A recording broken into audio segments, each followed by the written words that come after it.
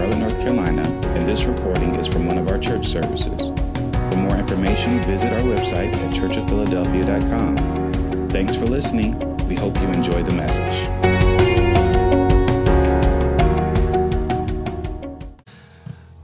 Let's go quickly to the book of Luke. Luke chapter number 22. Luke chapter number 22.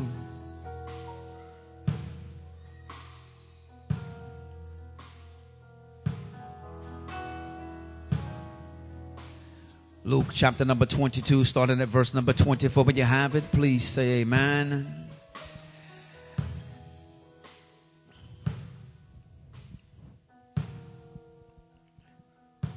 Come on, if you can please stand for the reading of God's holy word. We want to honor God's word, and then we're going to quickly let you take your seat in Jesus' name. Luke chapter number 22, starting at verse number 24. And the word of our holy God reads, "And there was also a strife among them, which of them should be accounted the greatest? And he said unto them, the kings of the Gentiles exercise lordship over them, and they that exercise authority upon them are called benefactors.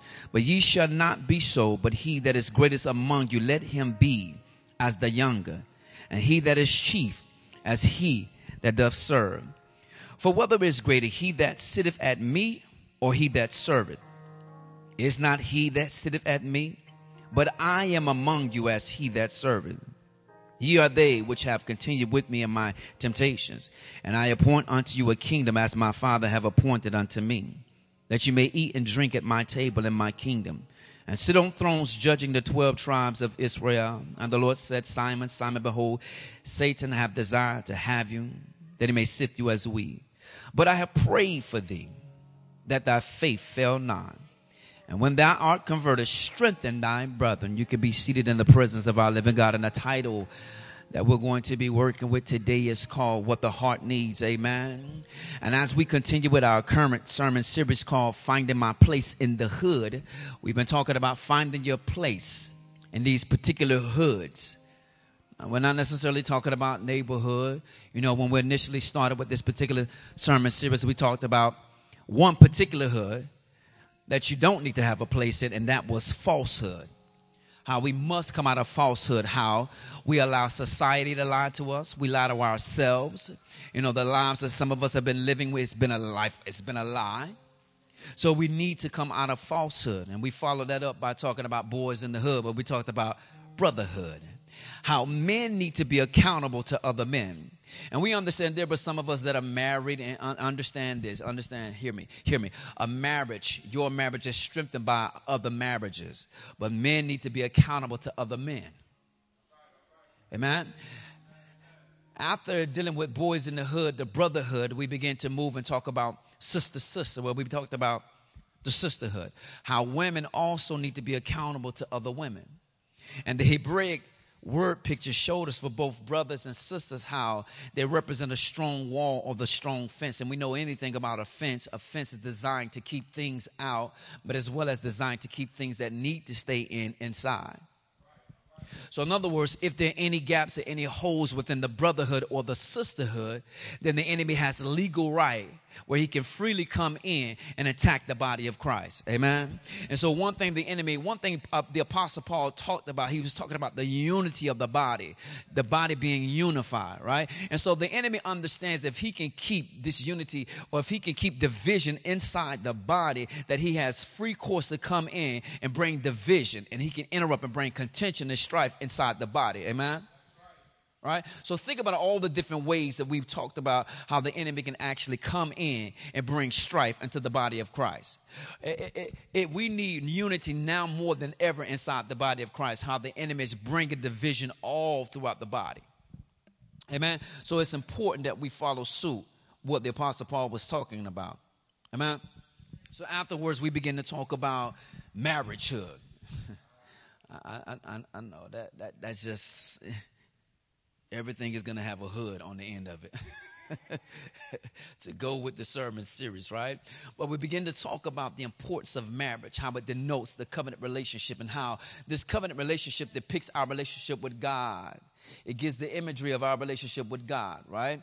So I'm just trying to recap some of the things that we've talked about, right? These are the Hebraic words for man and woman, isha, right? And so when you take these different words, right, and that you see enclosed in the circle, it begins, or it brings about the name God's holy name, Yah. And typical names like Elijah, where you have the God's name on the end of some of these names, which talks about like God is my salvation or things like that, right? So we see if you fail to keep God in the center of your marriage, we understand there were two different fires that are housed, right? There was the fire of chaos and there was also the fire of the prince, right? So if we fail to keep God in the center of our marriage, we understand that this fire of chaos will actually destroy the marriage, right? So we see fire can be very destructive. But I've also learned in recent studies that, you know, at one point in time, the government, many years ago, the government would actually intentionally set fire to some of the forests where they would actually burn, you know, the top growth so it can get back down to the undergrowth, right? Which is simply called regeneration, right? So we understand that fire, it allows this new growth to come in. So we understand when fire burns, it has the ability for new growth to come, for recreation to come about. So understand, but there is a destructive fire that would destroy some things, right?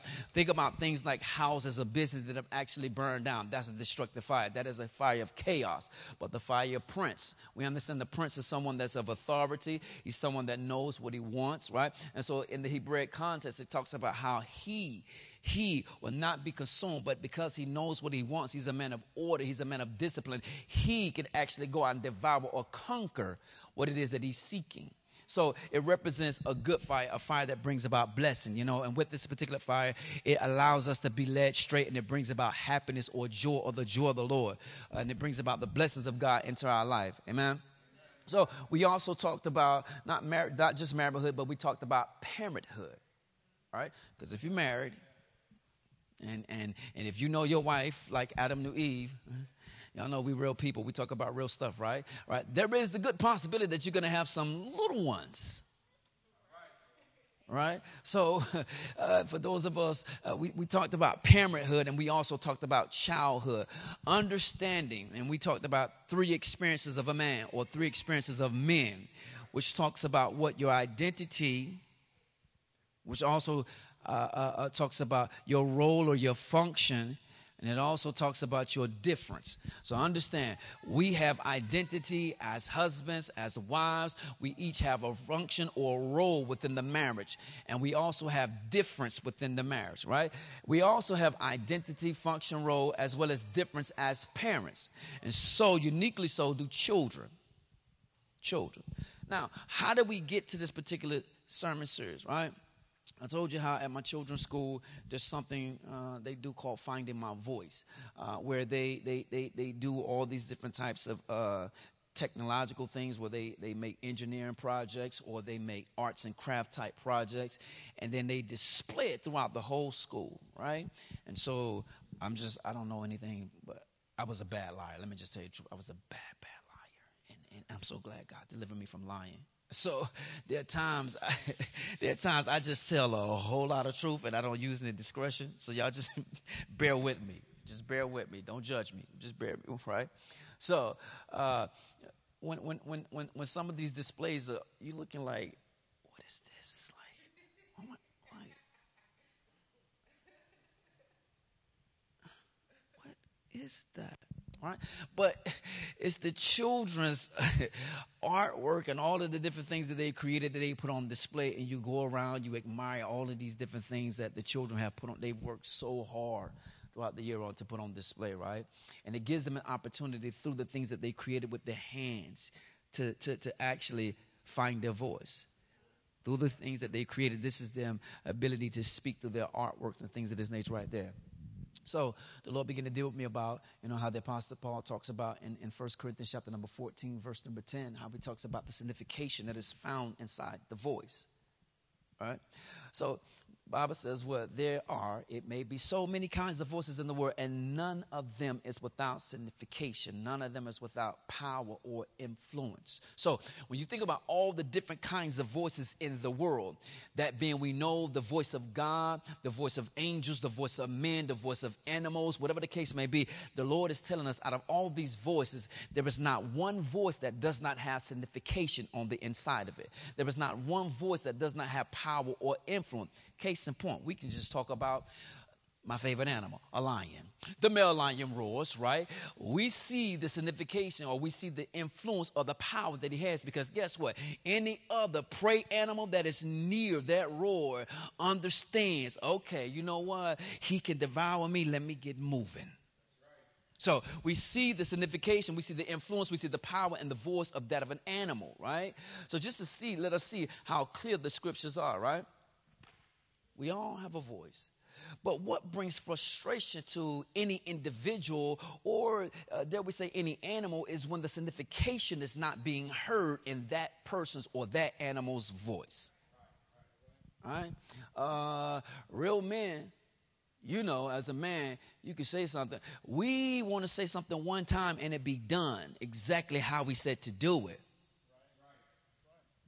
And when it's not, we easily become frustrated or easily irritated.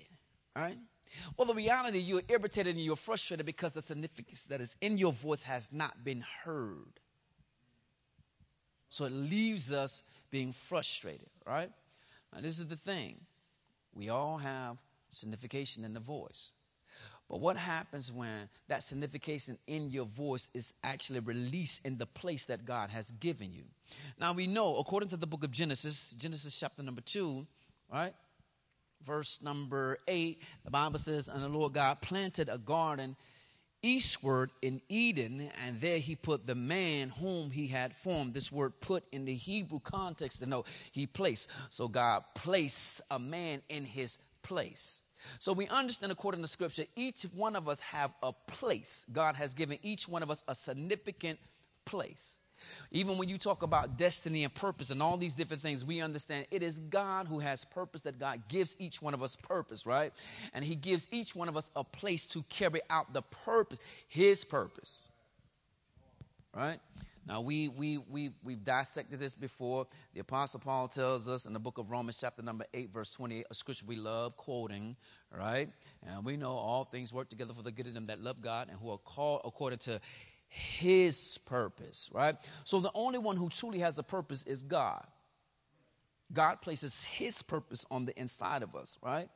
And so he gives us a place to carry out the purpose that his purpose that he has placed on inside of us to carry out. Now, we understand that the garden was a blessed place. It was a flourishing place. It was a thriving place. Why? Because the voice of God was already there. The Bible lets us know that in the cool of the day, the voice of the Lord will come walking through the garden, right? So we see that it was a blessed place. It was flourishing. Now, it was such a blessed place that God did what? In creating Adam, putting Adam inside the garden, he then tells Adam, okay, listen, I'm going to bring these animals before you, and whatever you decide to call them, that's what it shall be. So we are now witnessing or experiencing the signification that is housed in the voice of Adam, as whatever Adam called it, that's what it was, right? Whatever animal came, that's what it said, and that's what it was. The garden became such a blessed place that the Lord was like, okay, he needs help. Because his role and his function was, the Bible says, is to dress and keep the garden. His role and function was to dress and keep the garden. So it became such a blessed place that the Bible says, well, you know what, no, put a deep sleep on him, took one of his ribs, and there he created woman.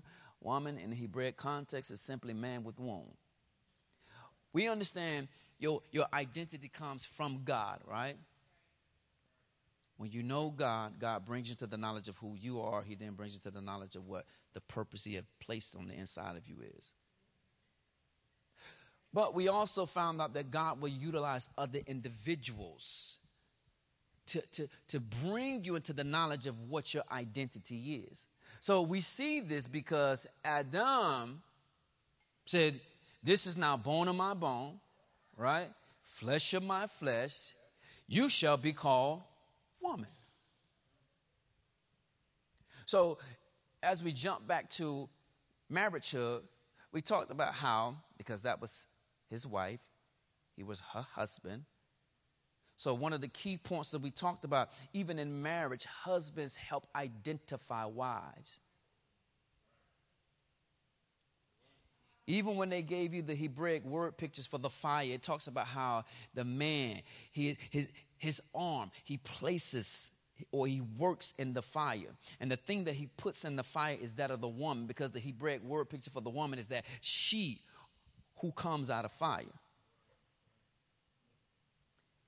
The husband helps identifies the wife. Now, so you know it's accurate and back it up with scripture. Jesus is the bridegroom. We represent the church, who are the bride. Our identity has come from who? Jesus. Right?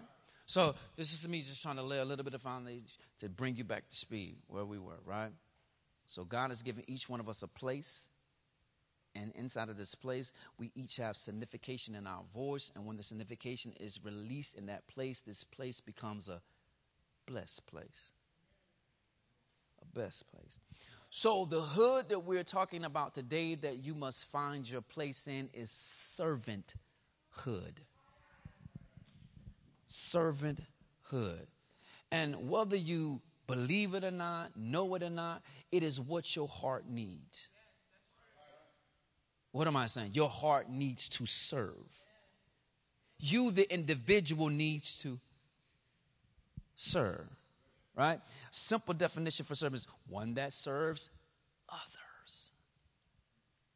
Now, the thing is, what I found out, we all want to be served. Makes you feel good when somebody does things for you.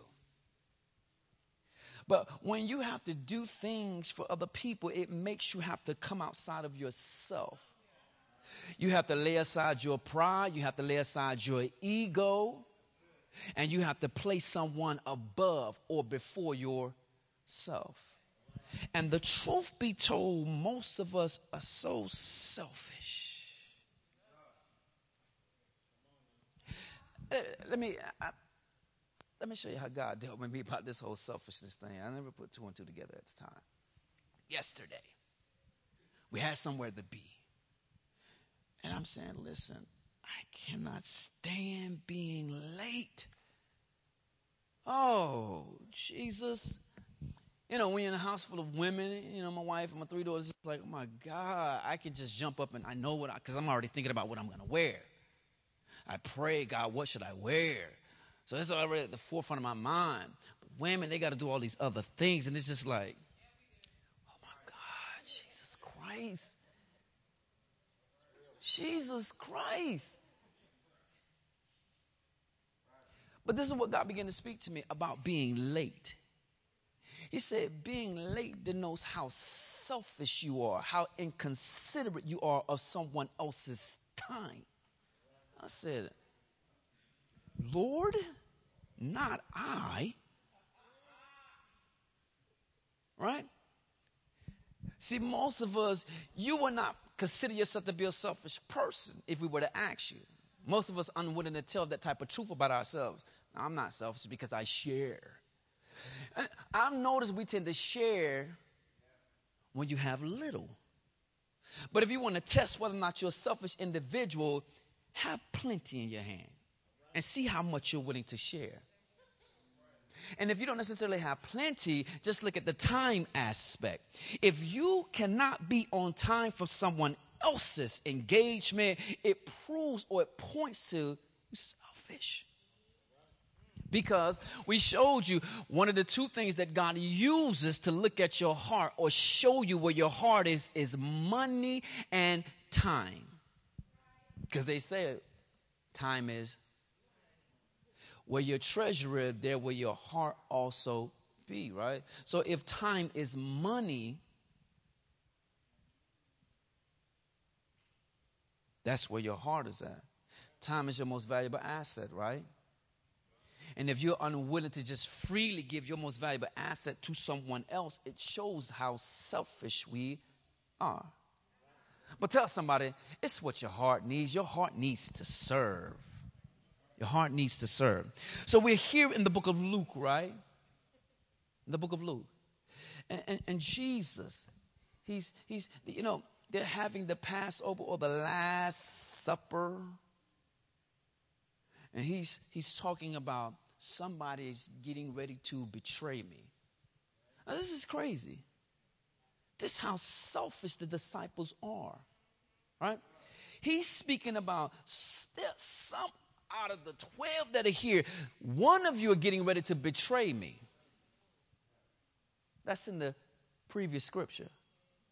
So round about verse number 22, verse number 23, Jesus is actually saying, one of you are getting ready to betray me. But look what happens. The Bible says, and there was also a strife among them. They began to fight about who was going to be the greatest. But we've been walking with Jesus for almost 3 years now, and he's telling me, okay, the time is at hand. I'm getting ready to betray, and I'm going to be betrayed by one of you that sits at the table. And instead of taking in what Jesus just said, because mind you, we all know, we have already had the moment where Jesus said, who do men say that I am? Okay, who do you say that I am? And Peter responds, thou art Christ. Jesus responds, flesh and blood has not revealed this to you. So we are now aware this is the Christ. This is the Messiah. Now the Messiah at the Last Supper, the Passover dinner, is telling us one of us at this table is getting ready to betray him.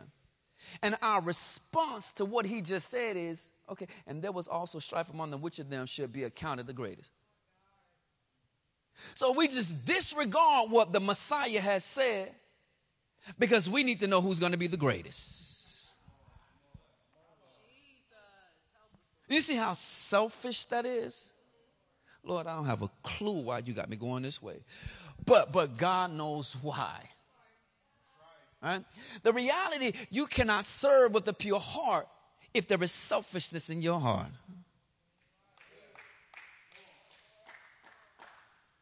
One of the main components that we've been talking about in this sermon series, we talked about covenant relationship, marriage, covenant relationship, right? Brotherhood, sisterhood, covenant relationship, parents with children, covenant relationship, friends, covenant relationship. What we understand about covenant relationship reveals things about you. Right? For example, in my covenant relationship with my wife, it will reveal things about me. Things that I might not have seen or might not have been aware of about myself. But because she's so close to me and because we're intimate, and I'm saying intimate in conversation, right? She's willing, she loves me enough to tell me the truth. We told you, you know someone loves you if they're willing to tell you the truth. Even if the truth makes you get angry and y'all fall all the way out. Because one thing Jesus said, he said, listen, offense is going to come. It's going to come. You can bank on that. Offense is going to come. Right? So the reality, we understand there were going to be some truths that are going to come and it's going to offend us. We didn't come with the intent to offend you, right? But we understand offense is going to happen. You know someone loves you when they're willing to tell you the truth, even if they run the risk of falling out. So she can reveal things about myself that I might have been unwilling to see about myself. All right? So covenant relationship reveals things about you. Let's take it a step further. Covenant relationship, or for some of us, we may look at it like this, a working relationship. When we say, okay, hey, I work with this person. With a fellow servant, we would consider it to be a working relationship. But do you understand working relationships can be covenant relationships? Because we work in the same field or in the same manner or do the same job, hey, I can relate to you. I feel you. I understand what you're thinking. You know what I mean? So it reveals things about us. So understand, a covenant relationship can also be a working relationship. It is working. That covenant is working to reveal things about me, reveal things about you. Covenant relationship. Now they're in covenant relationship with the Messiah. But because of their own selfishness, they can't get past themselves, and they begin to fight amongst themselves. Who is going to be the greatest out of us? When the Messiah has said, but one of you is about to betray me. And our response is, yeah, I heard what you said, Jesus. Yeah, I heard Jesus, I heard you. But can you tell us who is going to be the greatest out of us? Forget somebody's about to betray you. Who is going to be the greatest? The reality, even though they understood he was getting ready to go through what he was going to go through, what I truly believe, they wanted to know who was going to rise up and take his place. Okay, when you're gone, I just need to know who gets to be the next Messiah. Who gets to walk around and multiply 2 fish and bread like you did? Will it be I? I just want to know who will open blinded eyes and cause the deaf ears to hear and cause the mute to speak. Will it be me? You know, and I'm pretty sure, even when you look at this particular account, Peter would always ask questions. There's nothing wrong with asking questions. Matter of fact, it brings you into a good understanding when you ask questions. But sometimes Peter just seemed to be asking questions because he was dissatisfied with the answer. I'm not going to get that much help right there. Oh, yeah. Have you ever been where you were dissatisfied with a truth that somebody spoke to you? You didn't know, this is not what I expected to hear. This is not what I wanted to hear. I was expecting you to say this right here. But in turn, I actually said this, and it's not what I like. So because of my selfishness, it in turn will cause me to act out. Because this is not what I expected to hear. And beyond what I expected, it's not what I wanted to hear. You know somebody, and you sure can relate, right? Yeah. This was their response to what he said. Passover. Now, this is the thing. When you look at this particular account in the book of Luke, and you compare it to the account in the book of John, chapter number 13, same thing. But John sprinkles a little bit more detail, a little bit more intimacy in the account. While they're talking and sitting around the table and eating and lounging, Jesus, the Messiah, gets up, takes off his outer garments. Because think about it. For example, when you think about someone like John the Baptist, who wore camel's hair, right? Sometimes your clothes was a depiction of who you were, your function and your role. Now, we understand Jesus, he looked, talking about his facial features, he looked like the average person. But his garments could have been very different, that they might have been speaking to the fact that he is the Messiah. Nevertheless, he takes off his garments, then ties a towel. A towel. Remember I told y'all God gave me something about towel and titles. In other words, to take off his outer garments, which sometimes is a depiction of who you are, I'm taking off my title. I'm taking off my authority, right? And I'm going to put on this servant's mantle. The Bible talks about how he tied a towel around his waist, which denotes truth. Having your loins girded about with truth. True, I am the Messiah, but true, I am a servant.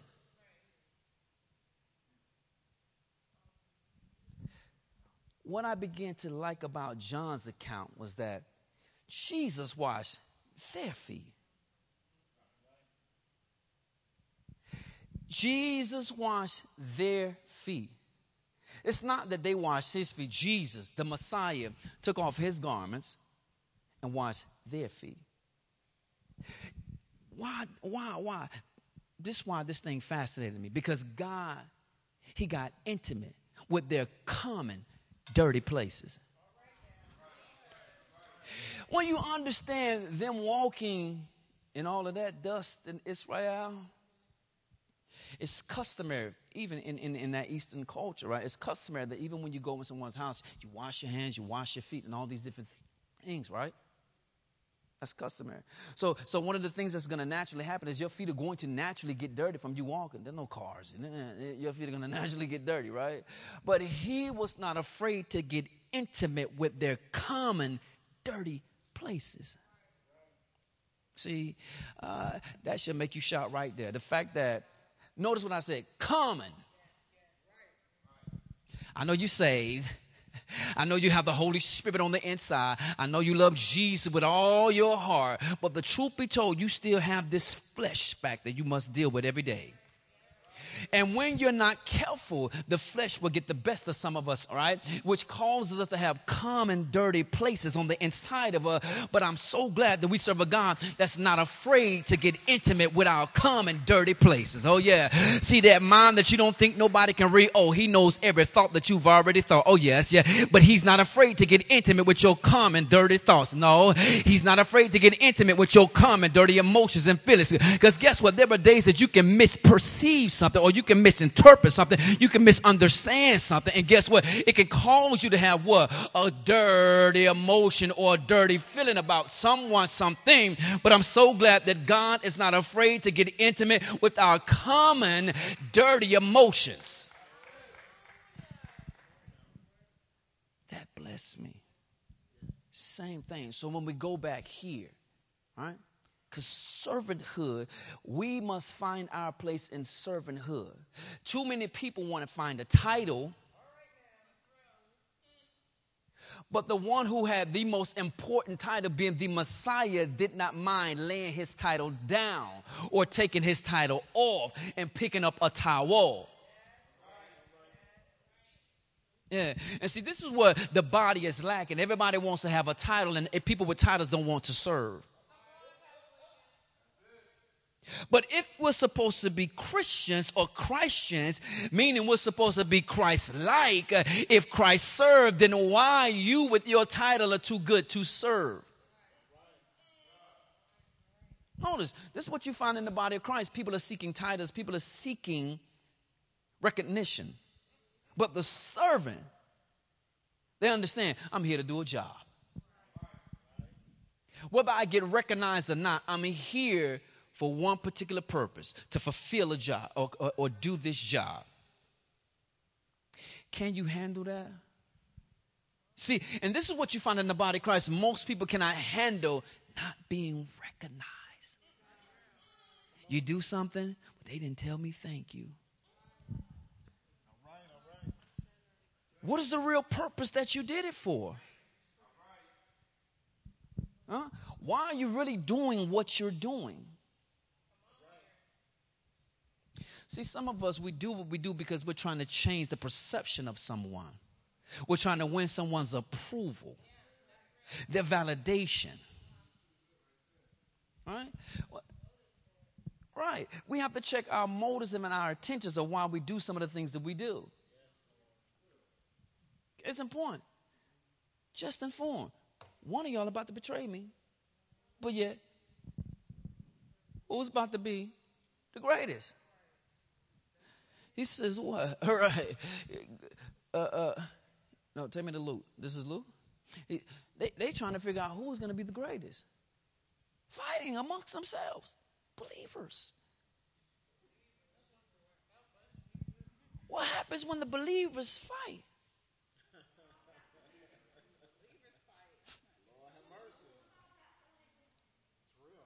When the believers fight amongst themselves, what happens? See, this shows you that gaps, holes, comes inside the strong wall or the strong fence. The Bible says in the book of Ephesians, chapter number 4, verse number 27, neither give place to the devil. Right? Mind you, when you go up in Luke chapter number, this same chapter, around about verse number 3, it talks about how Satan. Can you find verse number 3 in that same chapter? It talks about how Satan, right? It says, then entered Satan into Judas, surnamed Iscariot, being of the number of the 12. Luke 22:3. But this is the thing. Satan entered into Judas, or Judas rather. But you know what? The most powerful thing that God has given us, separate and apart from his word and his spirit, is the ability to make a choice. Judas had a choice to make. Will I give place to the devil? And place is one of the significant terms that we've been speaking about. Right? Give me the definitions for place.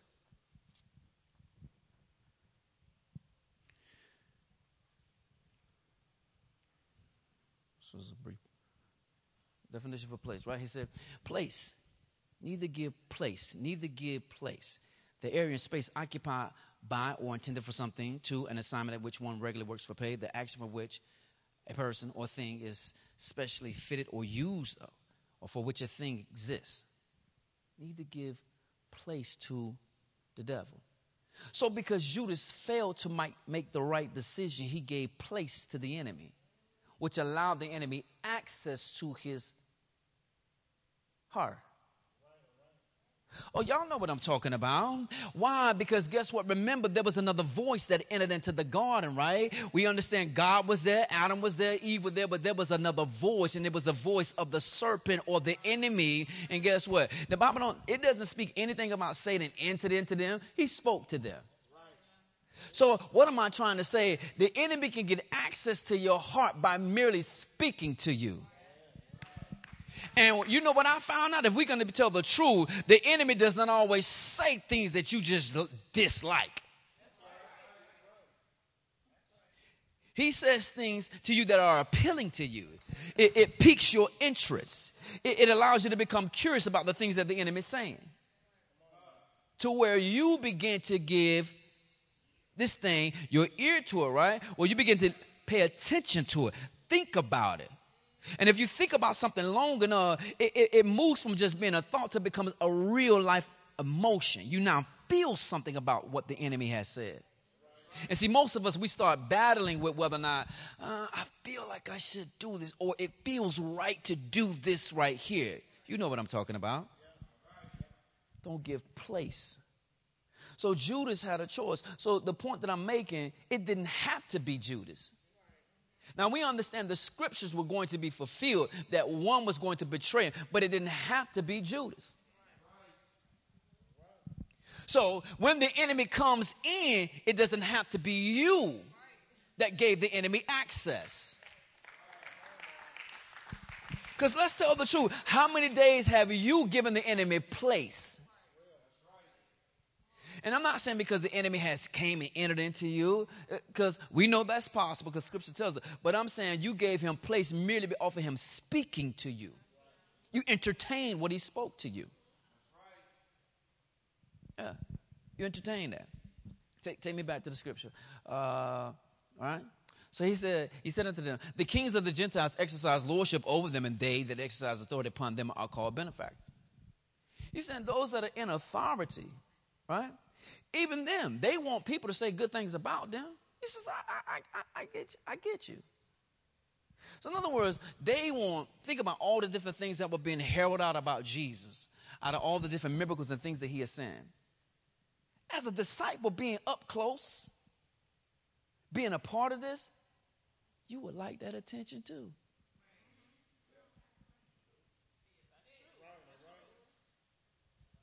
And see, the truth be told, many of us don't know how to handle certain attention that comes our way. Even though we crave it, that's why we live on Facebook. We live on Twitter because, again, we're seeking approval. We're seeking validation. We just want attention. We want to know that we matter. But the thing is, Christ understood who he was. He was never in question. He was never in doubt about who he was. But yet he chose 12 men who had to come into the knowledge of who they were, struggle with wanting attention. All right? Y'all know, right? That's why we stay. We stay forever trying to get the right light.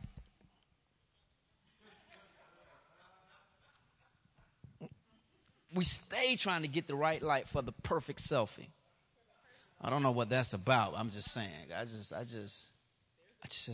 oh my Jesus Christ. Go to, he said, but ye shall not be so. But he that is greatest among you, let him be as the younger. And he that is chief, as he that doth serve. If you're going to be great, then you must be the least.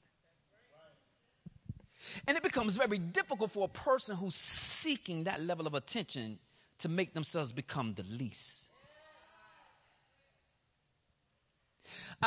For all my life, for as long as I can remember, just as some of us feel, I've been trying to make sure people notice me. I've been trying to make sure they hear me. I've been trying to make sure they see me. And now that I have been with Jesus, I have been seen quite a bit. Thousands of people have seen me. Right? Holding his robe. Go cheering for him. Do it, Jesus. Do it, Jesus. And then Jesus gave me a little power, and I was able to go do some of the things that Jesus did. Oh, come on. When somebody come up to you like, thank you. Thank you. Thank you for getting my daughter free. If you are not securing who you are, your insecurities will get the best of you. And you'll begin to feed off of this attention. You will tell yourself you have to have it. But you don't really understand just how much your heart needs to serve. Because serving keeps you what? Humble. Serving keeps you humble. And without serving, guess what? Your pride will go unchecked. Your ego will go unchecked. Your thirst will go unchecked.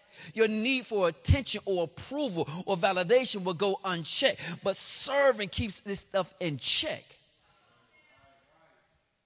Because guess what? How many times you really paid attention to the person who was serving you, waiting on you at the table?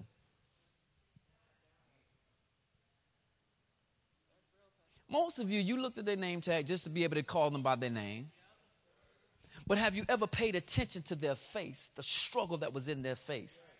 Oh, y'all not going to talk to me. Have you ever paid attention to the burden that they feel that they're carrying right now? Have you ever been sensitive enough to figure, okay, listen, they're struggling, they're so behind with your order because they're having a bad day. And see, you get so mad because they're taking their time with your order, but you don't realize, guess what? The customer that sat at this table before you got here mistreated them, mishandled them, and guess what? You taking all your frustration out of them. When they trying not to spit in your food, they trying not to cuss you out because of how someone else just mishandled them. When was the last time you looked in their face and saw the person? See, too many times you see the role and too many times all you see is the function and the role. No, this is your job. You're supposed to serve me. I didn't tell you to work here. No, that is a real live person that is actually waiting on you. When was the last time you saw the person and not the role? Because guess what? The first time you feel mishandled or you feel like somebody's mistreating you, you don't want them paying attention to the role that you were out. You want them to see you, the individual. Oh, we know you're not paying attention to the individual. You're still looking at the role because of how you tip. Oh, whether they gave you good service or not, you should have tipped them. They don't deserve no good tip. I had to ask them to bring my soda back. The devil is a liar. That is an individual with real issue. They probably had bad customers that came before you, and they're still trying to press and work their way through their bad experience and serve you. No, stop seeing the badge or the name tag. See the individual. Don't just see the role or the function, but see the individual. For example, as a pastor, many times people don't see me, the individual, they see the role. Well, you the pastor. There's just certain things they expect me to do because I'm the pastor. And when you're up and coming church, meaning you're not as large quite yet, there's just certain things it's expected of me because I'm the pastor. People will forget that I have a wife. I have small children who still needs my care. You understand? I still have a household that still needs my attention. You understand what I'm saying? Especially when I'm teaching you and training you to pray for yourself. Now, I don't have a problem praying for you, praying with you, counseling, whatever the case may be. But I'm saying there's some days you didn't even need my... Just say you wanted my attention. Because some days that's all it is. You just wanted some attention. And so you know that it doesn't get perverted, or so you know that this thing doesn't go way out here to left field. Pastor be somebody safe to talk about. Let's just be real, right? So the reality, sometimes you have to see you got to see the individual. Don't just see the role and the function. I don't know. That's gone. With the Holy Spirit, it's gone. You got to listen to the podcast. I don't know. I'm sorry. But ye shall not be so, but he that is greatest among you, let him be as the younger, and the chief as he that doth serve. So if you're going to be the greatest, he's saying, become the least. If you want to be the greatest, be the least. If you're going to be the greatest, stop wanting to be first and be last. If you want to be the greatest, stop trying to prove that you're the strongest and be the weakest. Oh, come on. Can I get some help right there? If you want to be the greatest, show me you know how to become weak. He said, in your weakness, my strength is made perfect. But we got too many Christians trying to prove to everybody that they're so strong when they're really so weak. Trying to save face. Oh, no. Some days you just got to tell the truth. I don't know if I'm coming or going, but I'm here. You understand what I'm saying? I don't even know how I got here. I got to give all the glory to God because he got me here. Because if I really had to lay it on the table, all the things that I'm dealing with, how I felt like I was about to lose my mind, how I felt like I was about to have a nervous breakdown, I'm still trying to get these things called ends to meet. I ain't got enough money. I got more month than I have money. I don't know how I got here, but the Lord God saw fit to get me in a place to be able to come worship his holy name. If you want to be the greatest, show me you can be the weakest. Show me you can be last. He says what? He says what? For whether is greater he that sitteth at meat, who is greater, the one that sits at the table or the one that serves? He says, is it not the one that sits at the table? True. Customer service is the customer's right. If I'm the one that's being waited on at the table,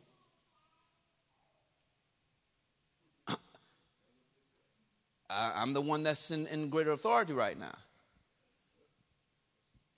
Right? He said, but I am among you as he that serveth.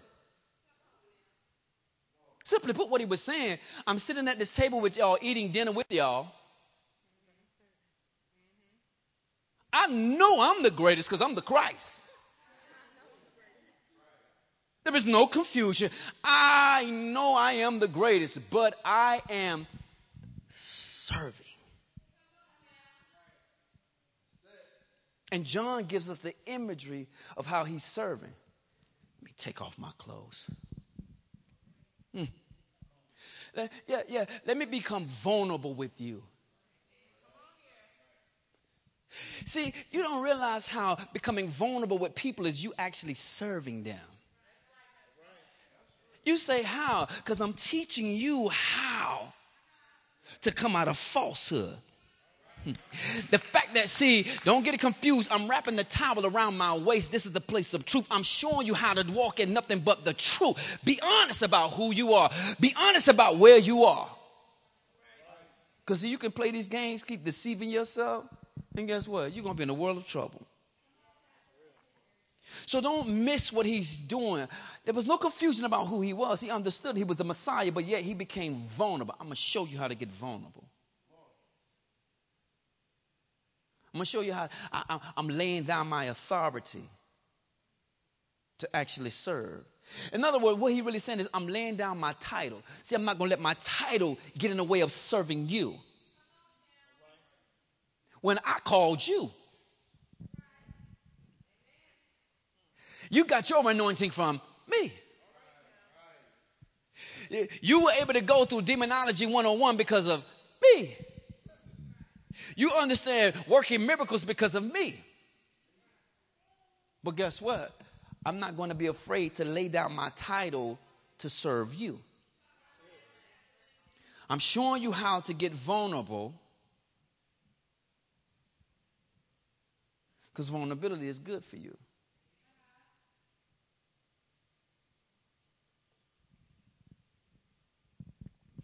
Give me the next verse. He says what?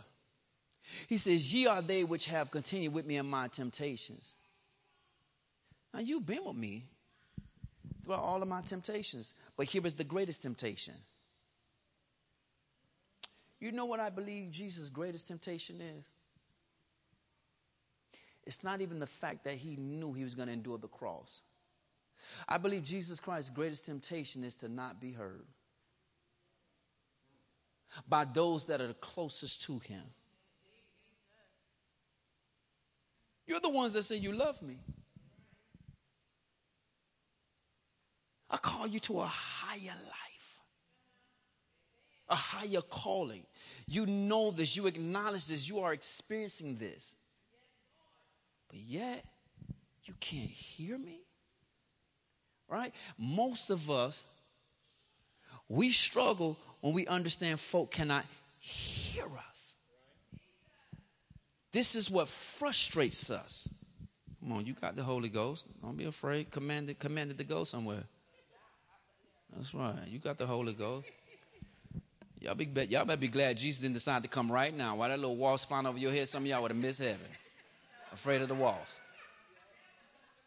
Because he said in the book of Revelation, fearful, they're not getting in. The fact that y'all, you better be glad he didn't come. You probably would have missed heaven. He said, and I appointed to you a kingdom as my Father have appointed unto me. Listen, I called you with a greater purpose to help advance this kingdom. But yet you can't put your mind on the kingdom because your mind is so on you. Do you understand why the kingdom is not advancing? Because the body can't get their mind off of themselves.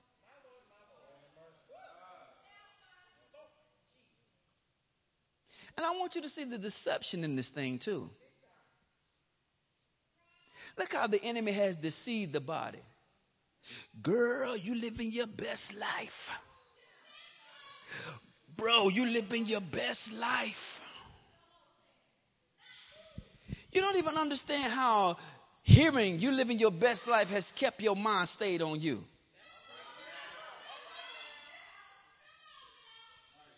With the falseness of giving God glory, ain't nobody but God. You understand? It has got you keeping your mind on you.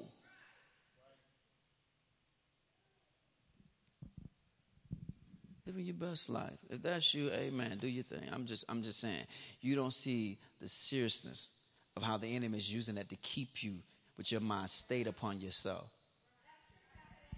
Because if I were to ask you what you did for the kingdom or what you're doing for the kingdom, this is what you got to understand. Church is not kingdom.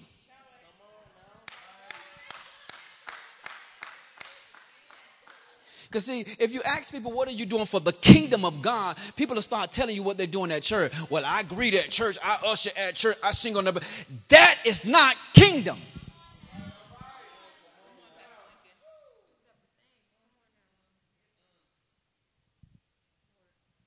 I'm an armor bearer. I help my pet.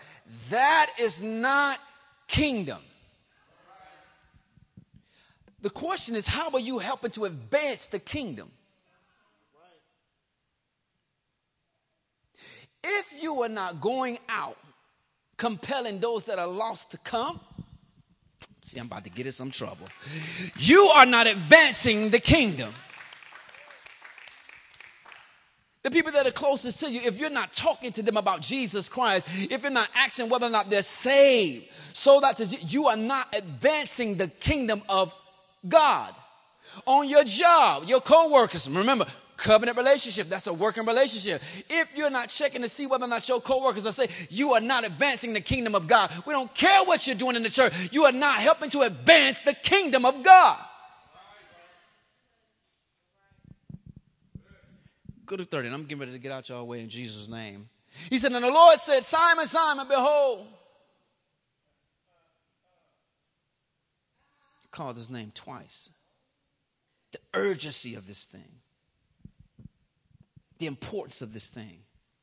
You better grab hold. You better pay attention, Simon. He says, because Satan had desired to have you. The enemy desires to have you. Since we're on this word desire, in order for you to serve, serving must be a desire of yours. Give me the definitions for desire. I want you to see something.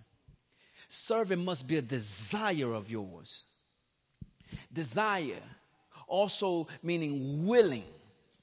You must have a willing mindset and a willing heart to want to serve. But this particular desire, the first definition talks about what comes from the Father. See, most of us are unwilling to serve because we never saw our Father serve.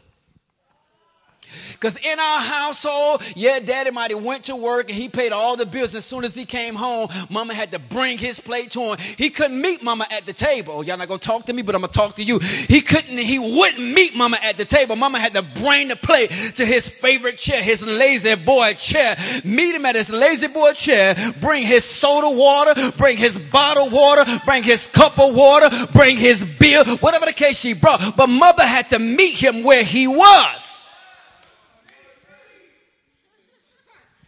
So most of us, we don't have a desire. We're unwilling to serve because we never saw our Father serve. If they can't get anything out of it, they were unwilling to do it. I only do it if I can get something from it. But y'all not going to talk to me.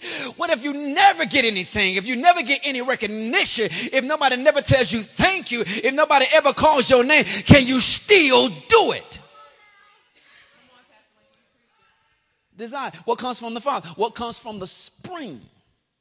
There should be a willingness that flows on the inside of you. Whew. Yeah, we should be able to say, hey, can you do da-da-da-da-da-da? And because there is a spring on the inside of it, meaning there is a consistent flow, there is no blockage. We should see no hesitancy, no reluctancy, no fear. It should just be a yes. What do you need? Yes. It should not be, I can't, no, I got to go to work, no, my puppy dog's sick, no, my pinky toe hurt. No, it should be a yes. Most of us do not have a healthy yes. I'm talking about a healthy yes as it relates to serving. You don't have a healthy yes, a willing yes in your spirit. It is a I don't know if I or maybe can I. No, you need a willing yes in your spirit. Desire, willingness, it says what comes from the strong inside. See, guess what? A person who is unwilling to serve out of desire or willingness is an insecure. Ooh, y'all not going to talk to me, but I'm going to talk to you. That's why most folk don't serve, because they're insecure. But the people who are secure, because Jesus was so secure in who he was, he didn't have a problem getting intimate with their common dirty place. Baby, I can get down here and wash your dirty feet. I can get down here and wash your feet full of corns. I can get down here and wash your feet with all these cuts and bruises on it, because guess what? I am so secure in who I am. I understand I'm still the Messiah while I'm down here washing your feet. It doesn't change a thing about me. I'm still the Savior. I'm still the Savior of the whole wide world. I'm still the Son of the Most High God. But see, most of us, you feel like when you get that low, that it just made that person become this much higher than you. You are so in competition. You deal so much with comparison. No, but when you are serving, you are so secure in who you are. Oh, most competition and most comparison is birthed out of insecurity. Y'all not going to talk to me, but I'm going to sure help you. You are as competitive as you are because you are so insecure. Or if you ever go and examine yourself, you'll see some of the roots of your competitive nature comes from your insecurities. Because look at what the scripture is telling you. The scripture is telling you, be weak. But you got to prove to everybody how strong you are. The scripture telling you to be meek.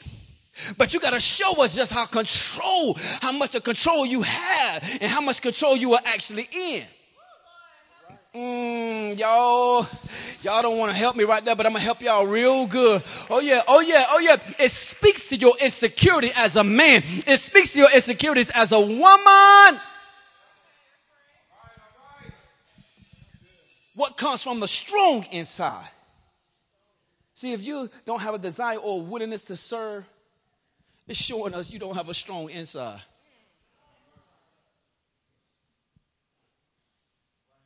Now, this is the Hebraic definition for desire and willingness. Definition number 2 for desire is talking about desire. Where willing is, it should be want. All right? Definition for number 2 for desire or want. Talks about when a person is hooked. What has you hooked?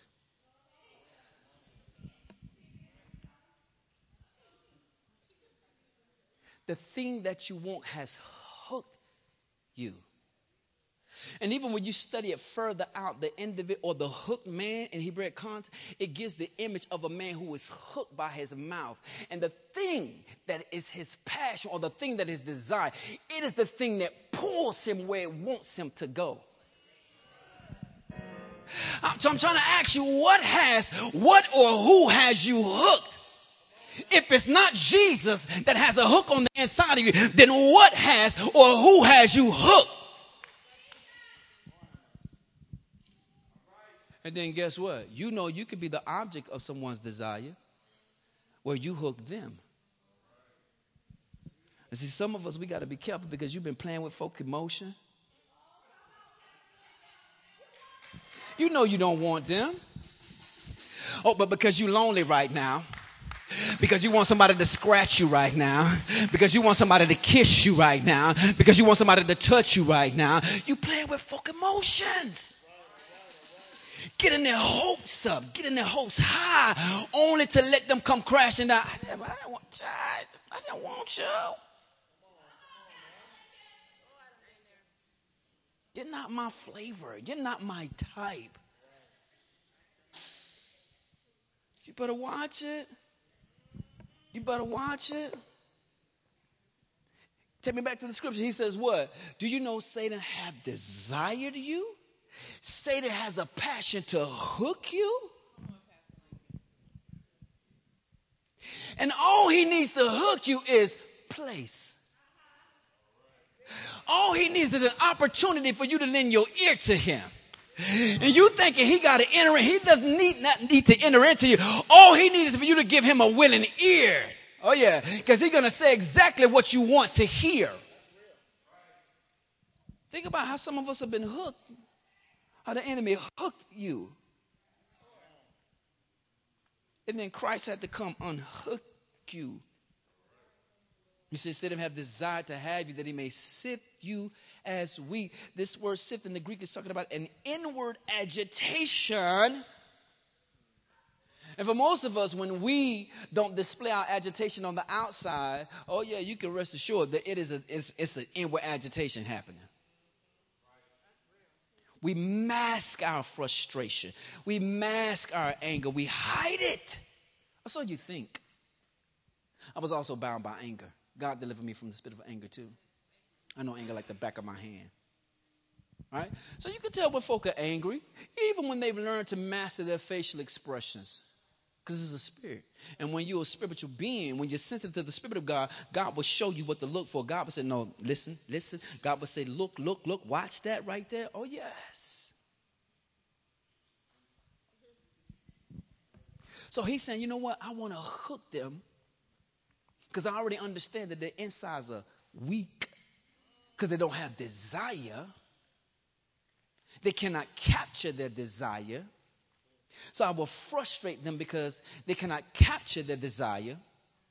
So now it gives me opportunity to hook them and bring them agitation on the inside.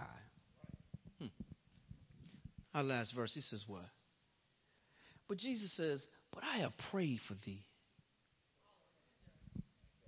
that thy faith fail not.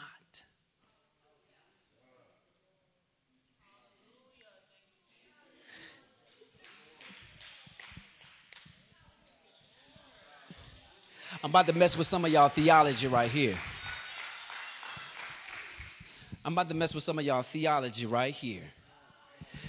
For instance, y'all remember the time we had a sermon title called Unlikely Answer Prayers, and we talked about when the enemy prays and God answers the prayer of the enemy. What happens when God the Father doesn't hear Jesus' prayer? We know it's possible because when you move down this same chapter, the Bible said he went. Somebody know what I'm talking about. He went and he prayed to the Father, Father, if it be your will, let this cup pass. What happens when God the Father doesn't answer his holy son's prayer? Now we know he's talking directly to Peter. We know Peter has faith. I trust you. I'm ready to go wherever you go. I will die with you and for you. We know he has faith. Jesus prayed a prayer, but I have prayed for thee that thy faith failed not. Oh, his faith failed him. In other words, Jesus' prayer did not get answered at the appointed time. Because Jesus had already told him, listen, before this rooster crows, you're going to deny me. No, I won't. You got the wrong disciple, Jesus. Not me. Probably John, but not me. Or Matthew, but not me. Do you see the Christ prayed for him? He said, I pray that your faith. He didn't say, I'm praying that the Father keep you. He said, I pray that your faith does not fail you. I'm messing with your theology. What happens when God the Father does not answer his holy son's prayer?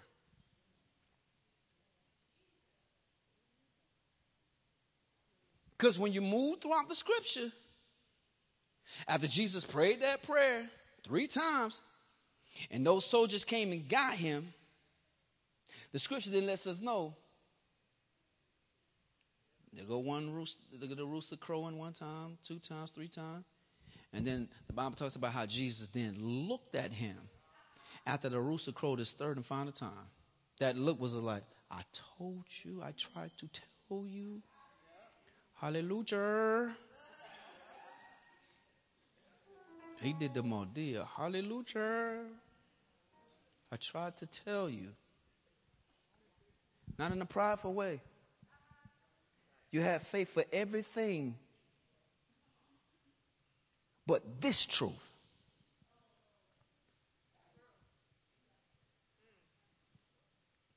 You have faith for the good prophetic words. Those prophetic words that say, hey, God is going to bless you. God is going to let you have all this money, and God's going to, prosper you, prosper your household, prosper your children. But you don't utilize your faith when God said, listen, you're going to have a season where you're walking in the valley, in the low places, in the dark places. You're going to have a season of obscurity. See, we don't have faith for that. You're like, I speak prophetic to that. The devil is a lie. I bind that. I don't. And this is the most famous one. I don't receive that. Right? But I'm messing with your theology to show you. He said, I have prayed for thee that faith failed thee not. But before you get to the end of the verse, no. His faith failed him.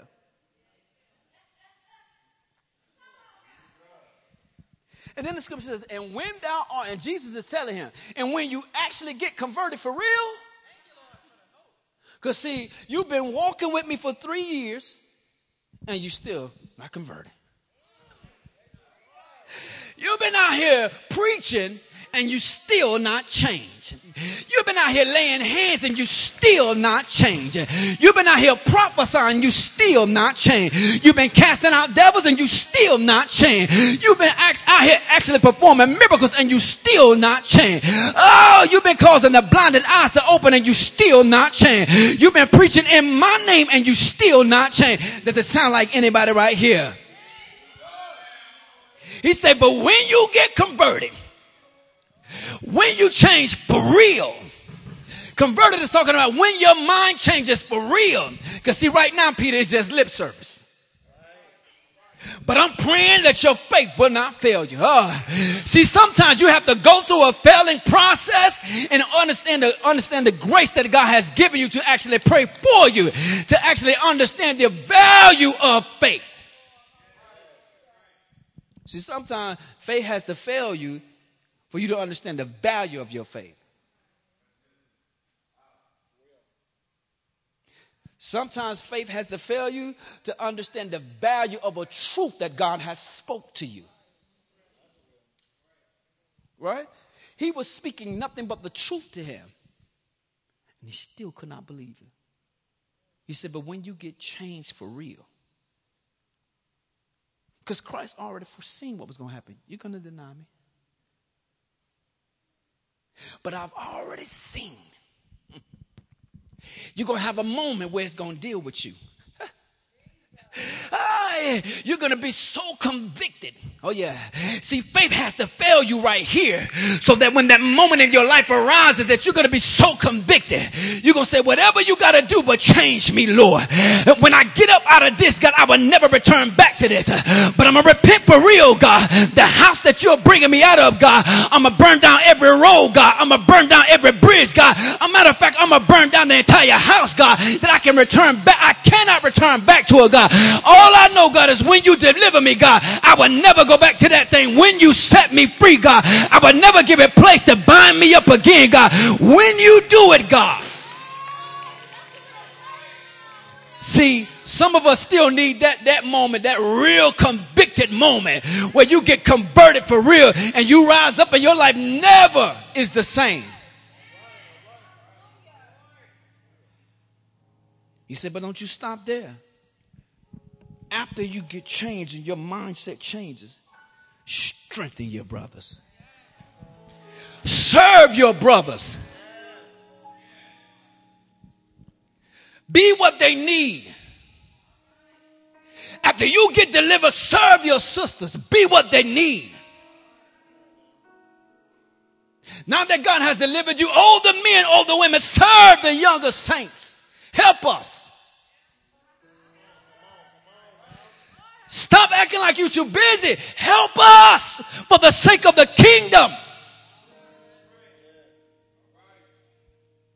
But then it will not be fair if I don't say, okay, young people, you have to want to be helped. Stop thinking you know everything because you don't. Full of pride, you think you know everything and you don't. And then dare I say there was some 50 plus 5. 40 plus 3s, 60 plus 6s. You don't know everything. Yes, you've lived longer than some of us, but guess what? God has given some of us a wisdom without the many years of being on this earth. It takes a hood. And in reality, when I'm saying hood, I'm talking about the village, the people, the body. We need one another. How? And I encourage you, figure out how you can strengthen your fellow sister. Figure out how you can strengthen your brother. Pray. Ask God, God, show me. How can I strengthen my brother? Sometimes it's as simple as God would give you a word of encouragement for them. God would drop them in your spirit to tell you to call and check on them. Text them. That was you strengthening your brother, your sister. Y'all, we need it. If the kingdom is going to be advanced, the body must function properly. This is the kingdom of God, suffered violence. And the violent take it by force. What is the scripture? That's one of the scriptures that has puzzled me for a long time. But it's saying for those of us that God has brought out, and once you have now encountered the kingdom, I violently grab hold to the kingdom and I don't let it go. I move with such a force within the kingdom as the kingdom is progressing that I don't let it go. Because you know one thing about the kingdom moves with tremendous force. And if your grip is not strong enough, it can become easy to lose your grip of the kingdom. The violent take it by force. Grab hold of the kingdom in such a violent manner that regardless of how forcefully the kingdom is moving, you don't lose your grip. Amen? All right, come on, put your hands together for the word in Jesus' name. In Jesus' name, amen.